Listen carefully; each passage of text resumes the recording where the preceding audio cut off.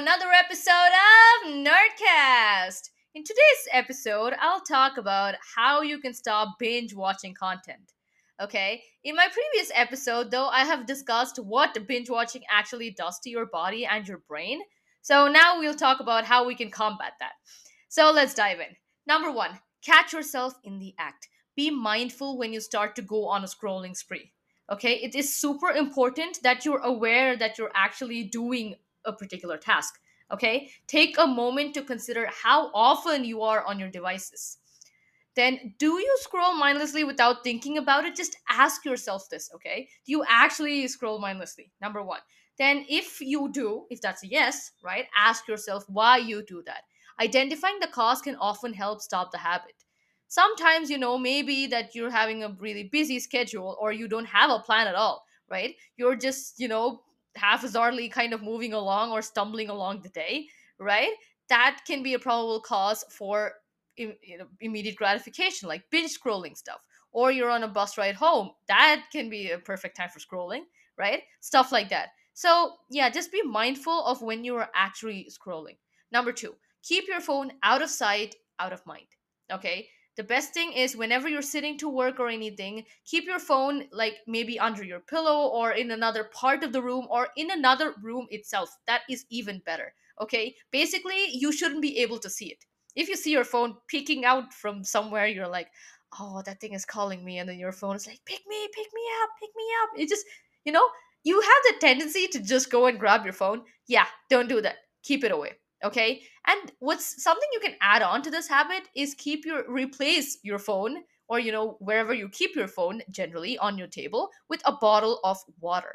Okay. So whenever you reach out for your phone, there'll be a bottle of water or even a glass of water, anything. So basically, you remember to hydrate, it's healthier, and you can control your addiction. Okay, then track your progress. What gets measured gets improved. Okay, this is super important. Measuring your progress is important because it allows you to see how far you've come and how close you are to reaching your goal.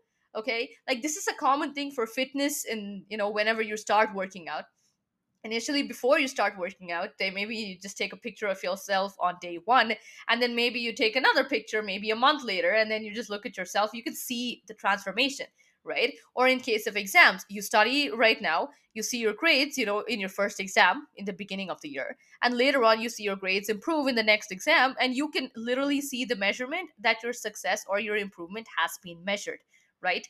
This can be a great motivator to keep you going. Then set up app timers, or even better, just delete these apps altogether. Okay, your usage will be limited and your brain will get accustomed to it. Of course, your brain will just have to deal with it. Just tell yourself, your brain, to deal with it and it'll be fine. Yes, it might be hard at first, but trust me, the process, the struggle is worth it. Restrict how much time you spend on these apps. Okay, you can limit your time maybe per day, per session, or even per website or per app, right? And also sometimes you might go on to any particular website or something with a purpose in mind, like you're doing some research for a particular project, or you're trying to understand or learn about a particular topic, right? So instead of I mean, this is a common tendency that you see. Maybe this is commonly seen whenever you go on YouTube or something, you're watching a video, you're like, yeah, I didn't understand this process, so let's check out a video. And you see some cute cat videos or something, some other entertaining stuff, right? Instead of jumping from link to link, focus on your purpose. Okay, don't jump from video to video. Complete the tasks you set out to do, then close your laptop or close the website or keep your phone away. Whatever device you're using, just keep that away or block yourself from going back to that video. Okay, no clicking cute cat videos. Hard, I know. Okay, then stop the addiction at the source. Especially with these apps, you have like instant notifications that bombard you, and maybe you get up in the morning and you look at your phone and you're like bombarded with notifications. That person has sent you a request and this person has liked your video. Yeah, just turn it off, turn off notifications. You will be so much more peaceful. And also, whenever you're setting these limits, right, whichever I mentioned earlier, just make sure that you're setting stuff that are reasonable limits for you. Okay, breaking the cycle of addiction will take time. You need to give yourself that time and be forgiving. That does not mean that you'll slack off and let yourself go like, Oh well, I tried the dope, I just tried out not using my phone for a whole day. That worked. I'm going to reward myself by using my phone for the whole day the next day. No, don't do that. That is not cutting, that is basically slacking off. Okay, don't do that.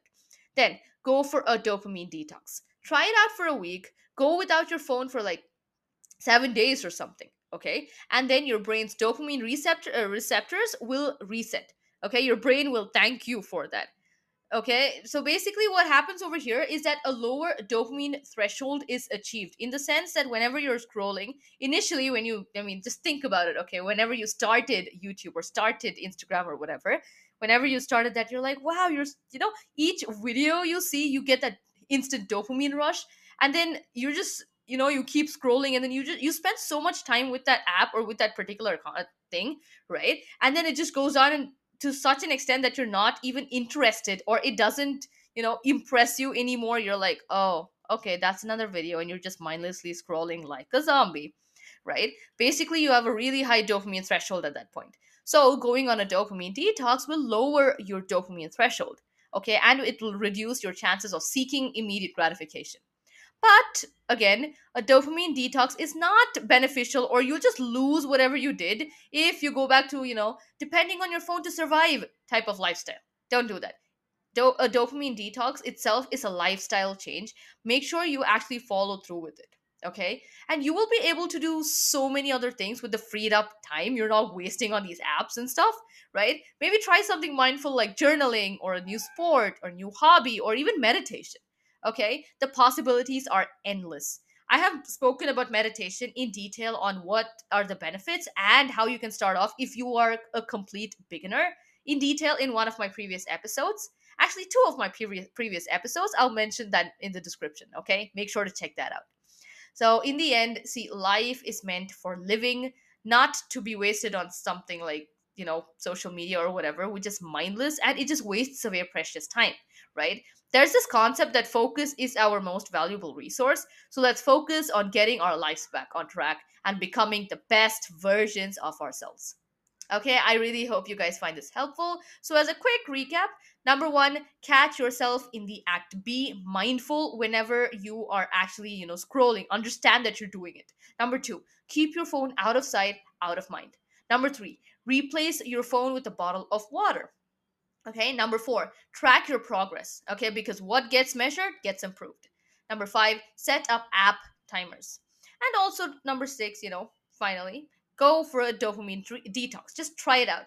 Okay, so just take a deep breath. You got this. Take care, stay safe, keep exploring. Bye bye.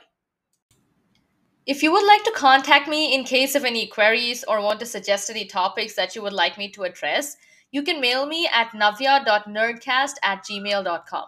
That is navya.nerdcast@gmail.com. Don't worry, I'll be dropping it in the description as well. Happy listening!